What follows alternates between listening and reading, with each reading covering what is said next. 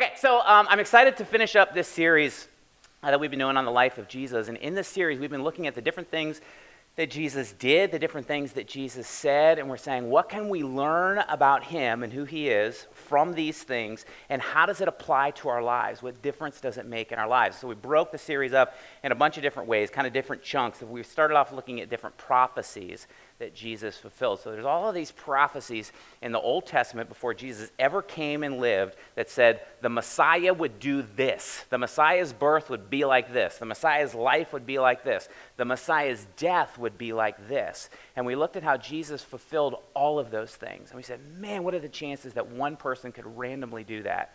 Like slim to none, right? And so we looked at these prophecies. The next thing we looked at were a bunch of the different miracles that Jesus did. Jesus did miraculous things that normal human beings like you and I couldn't do. And it causes us to step back and pause and go, who is he? He's not normal. He's not just a human. He's not just a good teacher. He's not just a wise man. Only God could do the things that he did. And then we looked at some of the teachings that Jesus did. And specifically, we looked at the parables and just the wisdom and the practical application to our lives. And then 3 weeks ago, we started talking about prayer and what Jesus' prayers look like and how they affect us in our lives today. And as we talked about prayer, we're real simple with this. We define prayer this way. We said prayer is personal conversation with God. Like sometimes we can look at prayer as something really complicated. I got to say all the right things, or I have to say it beautifully in order for God to hear me. And we're like, no, that's not what prayer is. Prayer is just me in conversation with God. And conversation intuits two things.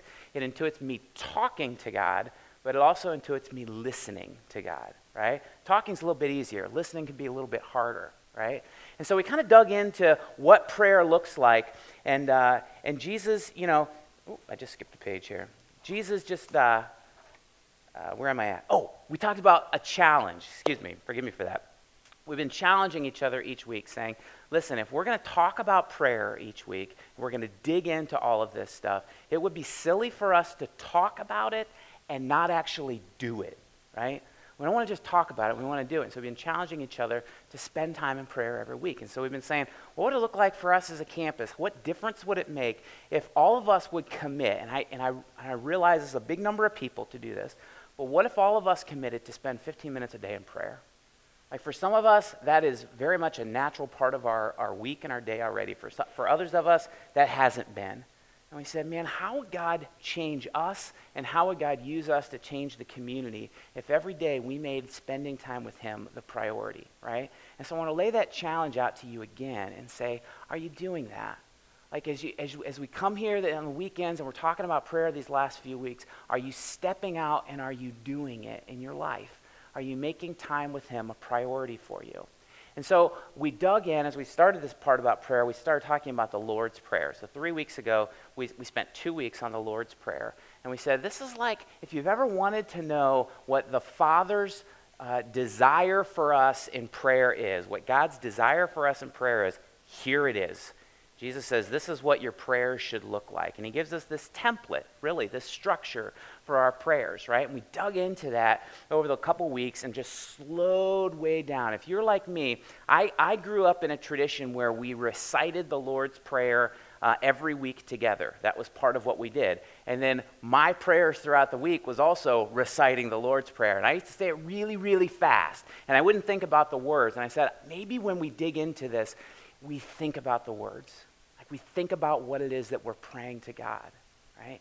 And so we dug into that over a couple weeks. And then last week, we talked about Jesus' prayers during the most challenging time in his life, the most difficult time in his life, the last 24 hours of his life, this period of intense pain and intense suffering. And we talked about things like what he prayed for, like forgiveness, for example. We talked about how he prayed. He prayed very honestly, with incredible transparency before the Father, right? And then we talked about how he ultimately trusted his Father through the process. So we said, man, Jesus didn't want to suffer and die. In fact, in the garden, he said, if there's any other way, if this cup could be taken from me, if there's any other way, please let it be. But then he said, not my will, but yours be done. And he trusted the Father's will, not his own, the Father's will. And we stepped back from that and we said, what could we learn from all of this? And so we dug into that last week. This week, I want to look at some of the prayers that Jesus prayed right before the ones that we looked at last week. So this is still in the last 24 hours of his life, but right before all of the pain and suffering. Because in these prayers, Jesus stops. He knows what's ahead. He knows pain and suffering is coming. And he stops, and it's interesting. He prays for himself. He prays for his best friends, his disciples. And then you know what else he prays for? You and me. He prays for us. I'm excited to dig into this here together. So do me a favor, grab a Bible and flip it open to John chapter 17. John chapter 17. So John is one of the Gospels, right? So this is in the New Testament. It's in the second half of our Bible. So one of the four Gospels. So these are four different guys telling their experiences of the life and death of Jesus. And so John is the fourth of these Gospels. And this guy, John, was one of the 12 disciples. And so this guy was very likely Jesus' best friend. This guy was his best friend on the planet. And he writes down all of these things that Jesus did. And so that's what we're going to look at. So as you're flipping there, let me give us a little bit of context here. So again, we're still in the last 24 hours of Jesus' life. Jesus has just had this last meal with his disciples, right? We call it the Last Supper. He's kind of shared this meal with them, okay? One of his disciples, Judas, has already left to betray him. So this is the guy who ultimately would bring in the forces that would arrest and beat and torture Jesus. So he's already left. And then Jesus gives them, I think this is really interesting, Jesus gives them a bunch of last words. And so these are the last words in the end of chapter 13, 1331, through the end of chapter 16, so 3 chapters, we have the last words of a man who knew he was going to die, given to his best friends. And of course, he's not just a man, but he's also God, right? So he knows he's going to be taken from them, and in 3 chapters, John writes a lot here, in 3 chapters, he tells us these are the things that Jesus wanted them to know, wanted them to remember before he died. And I thought it might be, I think it might be cool to just read a few of these things so that we have a little bit of context into what Jesus says is most important, right? So let me look at a few of these. So here's one, we'll throw it up on the screen here. This is John 13, 34 to 35. He talks about loving each other. What do I want them to remember before I'm taken from them? Love one another. He says, a new command I give you, love one another. As I have loved you, so you must love one another. By this, everyone will know that you are my disciples, if you love one another. What do I want them to remember before I go? Love one another. Very, very important. How about this one? This is interesting. Jesus talks about how he is the only way to the Father. This is John 14:6. Jesus said, I am the way and the truth and the life. No one comes to the Father before me. No one comes to the Father except through me, right? What do I want them to remember? That there's no other way. There's not a bunch of different gods that lead to the ultimate God. Jesus says, I'm the way, I'm the truth, I'm the life, right? He talks about, this is one that's kind of a hobby horse for us here at Grace Church, this relationship between faith and love and works. And this is what he says. I like the ESV translation a little bit better on this. It's a little more clear, I think. Jesus says, if you love me, you'll keep my commandments. If you love me, you'll keep my commandments. Why do we seek holiness in our lives? Why do we seek to do the right thing? Because we love him. It's not because we're worried he's going to punish us. It's not because I don't want to feel guilty. I follow the commandments of God because I love him, right? How about this one? I'll give you a few more. Our continued need for him. He says, I am the vine, you are the branches. If you remain in me and I in you, you will bear much fruit. Apart from me, you can do nothing. Don't forget, guys, apart from me, you can do nothing. How about this? You'll be hated by the world. If the world hates you, keep in mind that it hated me first. If you belong to the world, it would love you as its own. As it is, you do not belong to the world, but I have chosen you out of the world. That is why the world hates you. He says, the world's going to hate you. But remember, it hated me first, right? How about this? I'll give you 3 more. I'll be quick with them. The Holy Spirit's coming. He says, very truly I tell you, it is for your good that I'm going away. Unless I go away, the advocate will not come to you. But if I go, I will send him to you. But when the Spirit of truth comes, he will guide you into all truth. You say, I'm going to be taken from you. The Holy Spirit is going to come and he's going to be with you. and he's going to guide you the same way that I guided you in person. How about this? Very truly I tell you, my Father will give you whatever you ask in my name. Until now you've not asked for anything in my name. Ask and you will receive, and your joy will be complete. What's he saying? Don't forget, the Father loves you. He's going to meet your needs. He's there for you, and he's going to meet your needs. Right? One more, last one. And it's really the love of the Father. Jesus says, the Father himself loves you because you've loved me and have believed that I came from God. He's like, don't forget, God loves you. The Father loves you. So these are like the last instructions of a dying man. Right? And then we get to John chapter 17.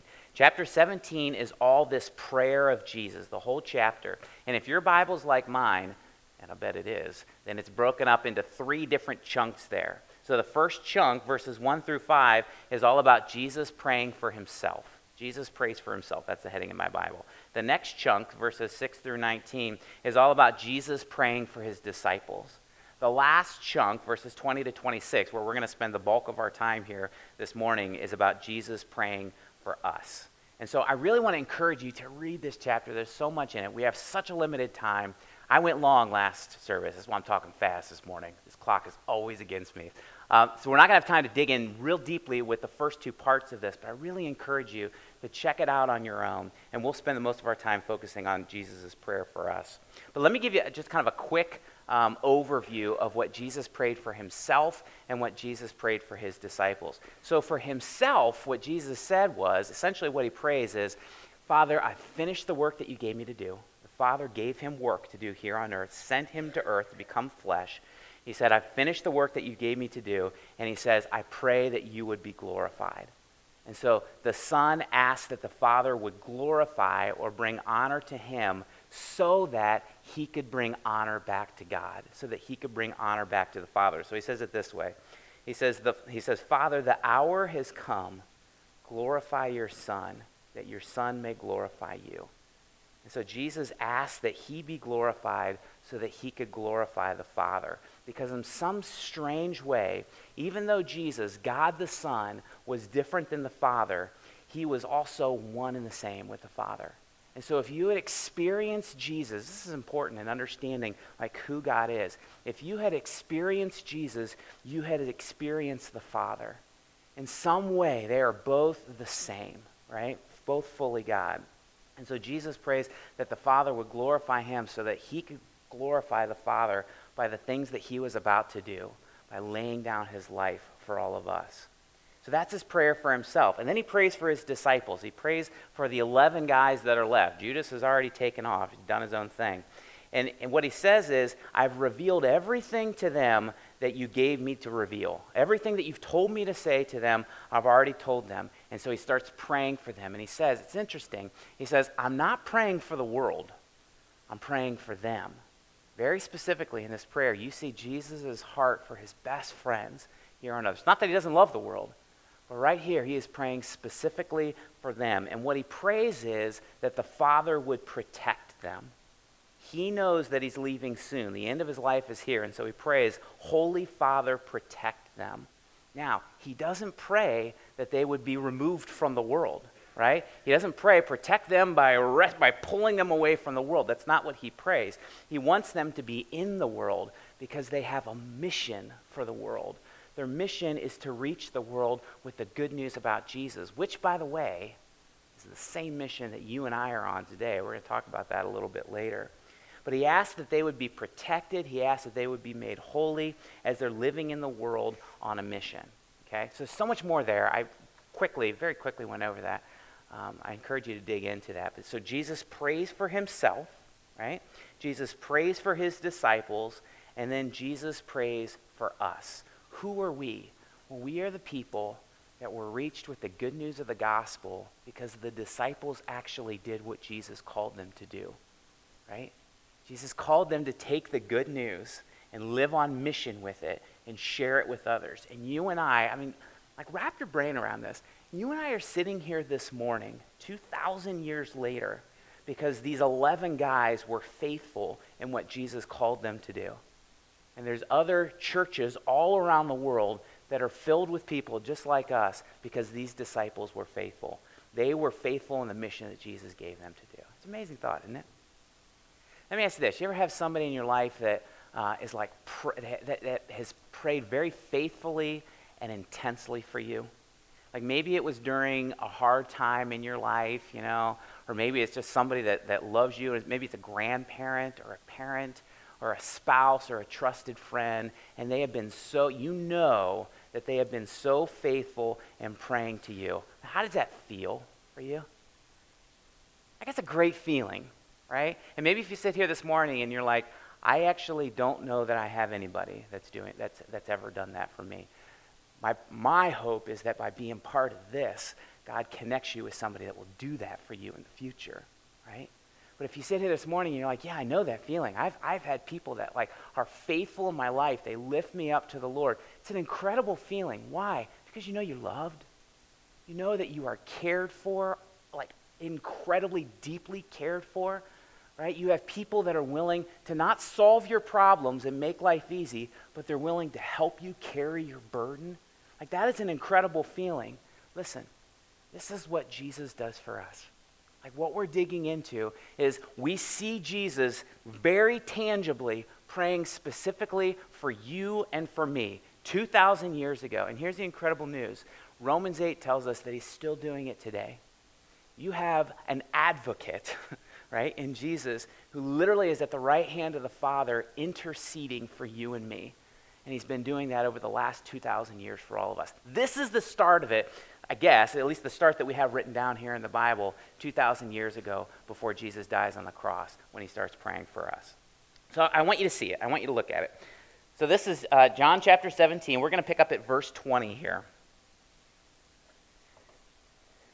So this is just Jesus' prayer.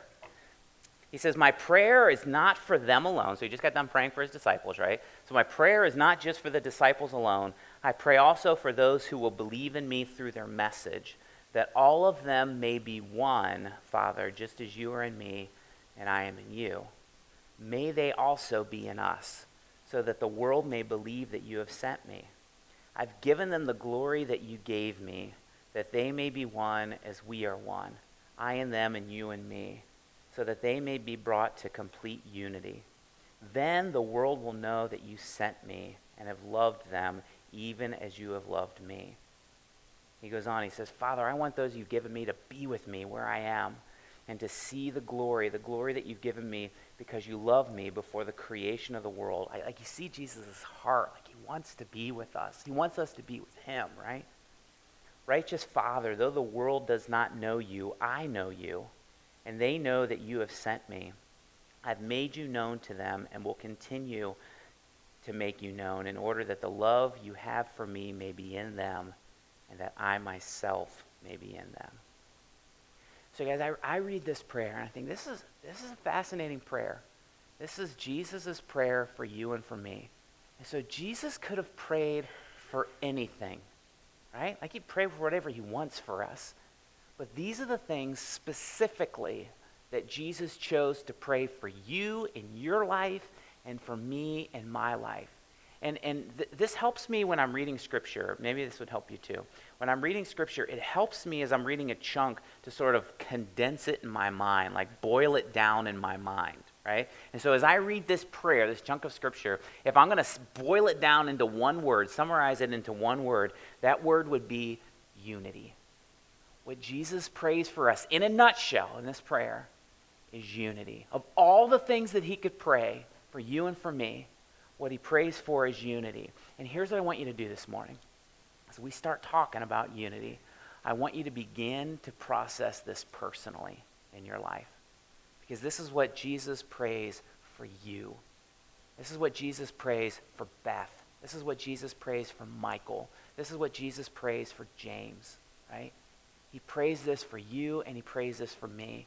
And so I want you to begin the process of personally applying this to your life. And I'm going to push you a little bit on this morning as we talk about prayer. Specifically, Jesus, let's be clear, Jesus' prayer here is specifically unity within his church. Unity with others that are followers of his, that are lovers of Jesus, right? And so I want to talk about this. So what Jesus prayed in verses 21 to 23, he says, we'll throw a little snippets here on the screens.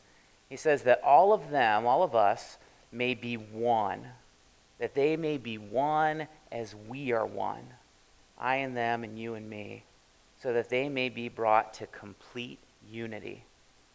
Let me ask you, what do you think it means to be one? Like, think about the church. Think about what Jesus is praying for us. What do you think that means to be one? What do you think it means for you and I to live in complete unity? You know, it's funny. If you know me, and if you know my wife, Marcia, you know that we are like as different, like we are really different people, right? So like beyond physical differences, there's obvious physical differences. She is a girl, I am a boy. I am a man, she is a woman, right? Like she's got hair, I'm bald. There's like physical difference. She's tall for a girl, I'm kind of short for a guy. She's skinny, I am less skinny than she is, right? Like there's all kinds of like physical differences here. But even more than that, like who we are is really, really different. And so Marcia, for example, is like an inherently patient person, which is probably a good thing if she's married to me, right? But she is a patient, like her default is patience. For me, like my default is impatience. I want to get things going. I want to keep things moving, right? And so God has been working on me, over the last years. I'm becoming more of a patient person. I think she's rubbing off on me. But like our defaults are very different that way. So she's a little bit more indecisive as a person. It takes a little longer to make decisions. I'm more decisive. I want to make a decision and go. I'm more aggressive. She's more passive. Like it's just kind of our personalities. It's funny. Like when we go, this is a typical example. When we go to like a restaurant and a movie, something like that, I'll be like, Marcia, where do you want to go eat? And her answer almost every time is, I don't care. Like, you don't care? Like, you don't have any preference at all? What movie do you want to see? I don't care. You don't care? Like, you don't care what movie we see? You have no preference with that? Marcia, what color do you want to paint the walls? I don't care. You seriously don't care what color? Like, we are wired very differently. Who she is really different than who I am. And yet, I have never been so deeply united with any other person on the face of the planet than my wife, Marcia. She and I are so different. Guys, listen, when Jesus is talking about unity, us being united, he's not talking about all of us being alike. Let's be very clear here. Unity is not uniformity. You with me on this? Unity, what Jesus is praying over your life and over my life, is not uniformity. Uniformity is not a requirement for unity, which is a good thing, because as human beings, there is almost no uniformity between us. Right? The way that God has made us is really, really different. It is across the board. We have some commonalities, but we're different. It's how God made us to be.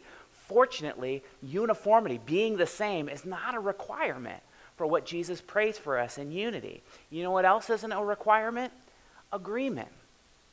Right? Unity is not agreement either.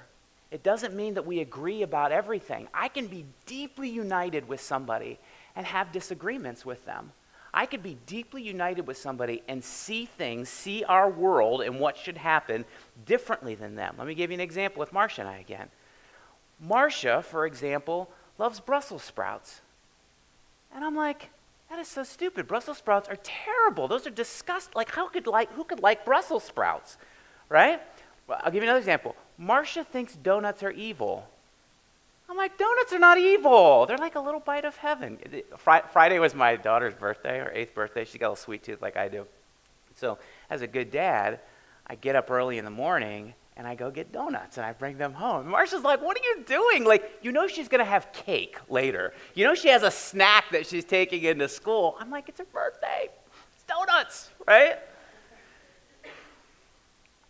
Anyway, you get my point with it, right? Like, we can be really, really different with each other. We can not agree on a lot, even money, like even bigger things. Like, Marcia's perspective on money is different than mine. Her risk tolerance is lower. She's conservative with money. Marcia would not spend money unless it's absolutely required. I'm like, it's okay to buy a new pair of socks sometimes, honey. Like, we're different that way, and it's okay. We can still be deeply united with each other even when we don't agree on everything. Because compromise is a thing, right? I can be united with somebody and not be in agreement. So unity is not uniformity. Unity is not agreement. What is unity? Well, unity is found in our identity. Guys, this is if there's nothing else you get this morning, I want you to get this. Unity is found in our identity. Here's what I mean by that. Look back at the passage. Look back at verse 21. I'll pick up midway through 21. Jesus says, he prays that all of them may be one, Father, just as you are in me and I am in you. May they also be in us. He goes on in verse 22. He says, I've given them the glory that you gave me, that they may be one as we are one. I in them and you in me, so that they may be brought to complete unity. Guys, listen, what is Jesus saying that you and I should be united in? Well, he's saying that you and I should be united in him, right? We're united in him, and we're united in the fact that he's in us. Our identity is in him.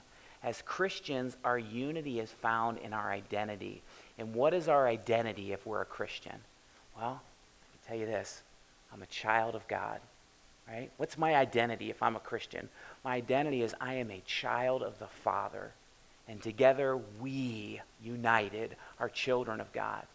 What's my identity if I'm a Christian? I'm a follower of Jesus, right? That's my identity. And together, united, we're followers of Jesus. What's my identity? I'm a vessel of the Holy Spirit, right? Me personally.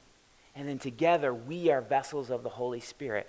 I identify with him, and together, we identify with him.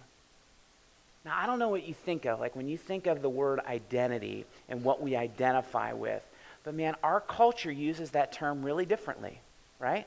Like when I think of identity, a lot of times if I'm reading the news or a website or watching video, whatever it is, you hear sexual identity, right? Like that's the first thing I think of when I think of I identify as such and such. And so you have folks identifying as a boy. You have folks identifying as a girl, no matter what their sex is, no matter what their anatomy says. You hear about folks identifying as neither, as being non-binary. I'm not a girl, I'm not a boy, right? And so we look at that and we go, as a culture, we go, well, okay, I guess that's identity. So I identify as straight, or I identify as gay, or I identify as bi, or I identify as trans, or I identify as non-binary, or whatever it is. Or we broaden it out, this idea of identity, we broaden it past sexual identity, and we go, well, I identify as a proud white man, that's who I am, or a proud white woman, that's who I am, or a proud black man, or a proud black woman. Or we go, well, I identify as a rich man. I identify as an educated man. I identify as an athlete. That's my identity. That's who I am. But guys, I would argue that that whole discussion is far secondary to our ultimate identifier. You know what our ultimate identifier is? Do I identify with Jesus? Right? Do I identify with him? Am I in him? And is he in me? See, that's the ultimate identifier, not just for us as Christians, but for us as humankind. And I think that's why we have so much confusion in our culture in terms of identity, because we're looking for our identity, our ultimate identity, in all of the wrong places. We go, okay, well, what's my identity? I'm straight. That's my identity. I'm gay. Well, I'm bi. Well, I'm trans. I'm a white man. I'm a doctor. I'm an athlete. No. My ultimate identity is I'm a Christian. That's my ultimate identity before anything else. And I believe then that holds the key to me, no matter what my preference is, no matter how I identify, my identity in Christ holds the key for me then in understanding my sexual identity. My identity in Christ holds the key for me in understanding my feelings. My identity in Christ holds the key for me in understanding my personality. It holds the key for me in understanding my specific struggles with sin. It holds the key for me in understanding my purpose in life. See, I can only find my true identity, my true me, my true self in Jesus. I desperately believe that. Right? I desperately believe that. And when I do, then it unites me with everybody else who finds their true identity in Jesus, even when they are really different than me. even when they have really different preferences than me, and we see things differently. Guys, can I just be very honest and direct with you? I get very uncomfortable with how Christians are responding to people who are confused and struggling with identity issues. I get very uncomfortable because we're not responding in the way that I think Jesus wants us to respond. Instead, we're alienating people. Instead of exhibiting love to them and helping them understand their true identity in Jesus, we're condescending with them. I love and hate social media because of what we can so easily post and so easily share. I've seen so many Christians that post things where I think, do you really believe that? Like, how do you think that sounds to somebody who's struggling that way? Do you think that's drawing them toward Jesus, or do you think it's pushing them away from Jesus? Guys, we could be so condescending and mean and arrogant and uncaring and sinful, and it's got to stop. It doesn't mean we don't have beliefs. We believe everything in here. It doesn't mean we don't have beliefs. It means we're gracious with people, right? It means we're trying to draw people toward Jesus so that he can change us. He can change them just like he needs to change me. Jesus compares the unity that we're supposed to have. I think this is an interesting thing. Like, wrap your mind around this. He compares the unity that you and I are supposed to have as a church with the unity within the Godhead. So Father, Son, Holy Spirit. So three persons, Father, Son, Holy Spirit, and yet one God. And he says, this is how you should be. That's what Jesus prays for us. That they may be one as you and I are one, Father. Right? That we be united that way. And when you and I are united that deeply that way, it is a gorgeous thing. It is a beautiful thing. And it makes a statement to the world, right? Let me ask you this, and I got to be quick here. I got two more things. I'll be quick with them. Let me ask you this. What holds unity together for us? What is the glue, do you think, that bonds us together? You know this. It's love, right? I choose to love other people. My default as a Christian, my default with other Christians is love and trust and grace and acceptance and forgiveness, right? That's my default. And if you're like me, there's days that you wake up and you're like, I feel so loving today. I just want to give somebody a hug. And there's days you wake up and you're like, I don't want to talk to anybody today. I got up on the wrong side of the bed, and I hope I don't encounter anybody because I may punch them in the face if they annoy me, right? Why is that? Well, because we're fickle, We can be selfish in our lives, right? But here's the incredible news. It's not just dependent on me. My capacity to love other people, specifically to love others that are part of Jesus' church, is not just dependent on me.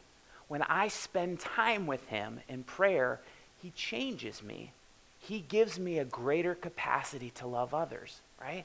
And so my default, the glue that holds us together, that holds us united, is loving one another. Sometimes that's easy for me. Sometimes that's harder for me. I don't know about you, but there's been days, test me on this. There's been days I've woken up and I'm like, man, I am sick of people today. I don't really want to talk to anybody today. And then I go and I pray and I spend time with God and I'm like, no. I love people. I love them. I'm as messed up as anybody else, right? He changes us from the inside out. Let me give you one other thing. One other thing that Jesus talks about that he emphasizes in this prayer. Our unity in Jesus' church isn't the end goal for him. Jesus doesn't, desire unity for us just so that we could all get along, but there's actually a purpose to it. It helps us accomplish our mission, right?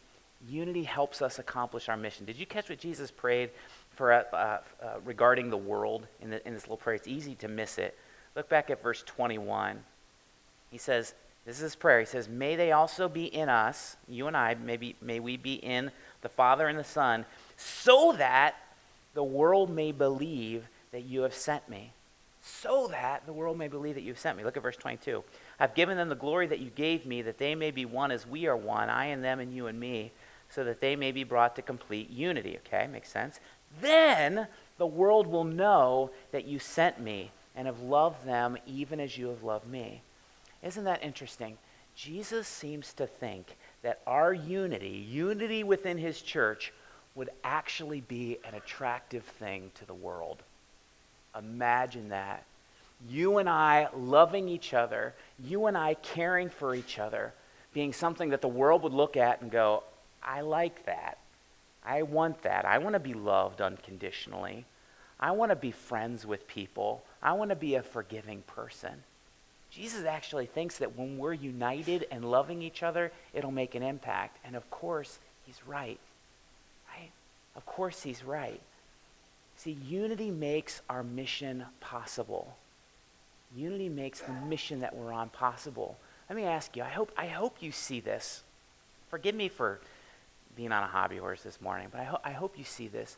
I look at our world, and guys, we are far more divided, particularly our country. We are far more divided today than we were even 15, 20 years ago. I don't know if it's, I shared with you last week, like all this Charlottesville stuff is just, I don't know if it's messing with my mind or just opened my eyes wider. But man, there is so much division in our world. Division among races, division in politics, division in socioeconomic classes, division in religion, all these other places. It's far worse today than it was 15, 20 years ago. And you know what it's all driven by? Selfishness, pride, fear, arrogance, sin, right? All of this division is driven by sin. Let me ask you a question. What sort of difference do you think it would make to our world if the church was different? If we didn't just fall in line with every other, racist, with every other elitist, with every other staunch partisan politician, and instead the church was different? What sort of statement do you think it would make to the world if the church had this uncommon unity? Guys, I think the world would look at us and they would go, I want some of that.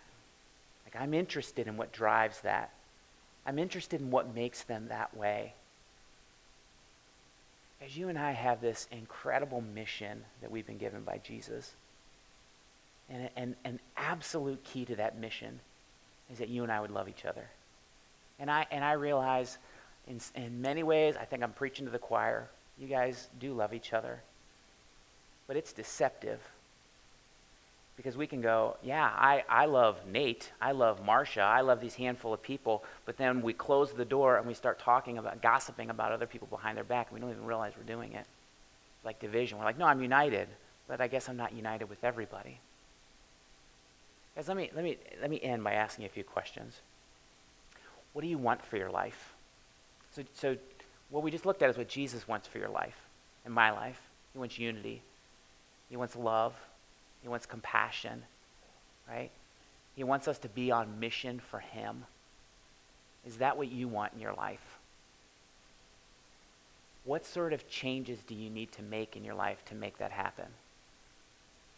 What sort of changes? What has to change in your life to be what Jesus prays that you and I would be? Are you willing to make those changes? Are you willing to do the hard work of saying, I see this part of me that's not healthy. Maybe I didn't see it before. I see it's not healthy. I'm selfish in this area. Maybe I'm selfish with my time. I just want to do my own thing, Can't I just relax? Maybe I'm selfish with my money, right? We have all these people in Texas and Florida that are losing everything. Do we care? Do we want to help? Are you and I willing to do what Jesus calls us to do and be who Jesus calls us to be, even when it's inconvenient for us? Guys, that's my prayer for us here this morning. That we'd be what Jesus desires us to be. That we'd be willing to make the changes, that we would recognize the changes, and we'd be willing to make the changes necessary. Are you willing to make those changes in your life?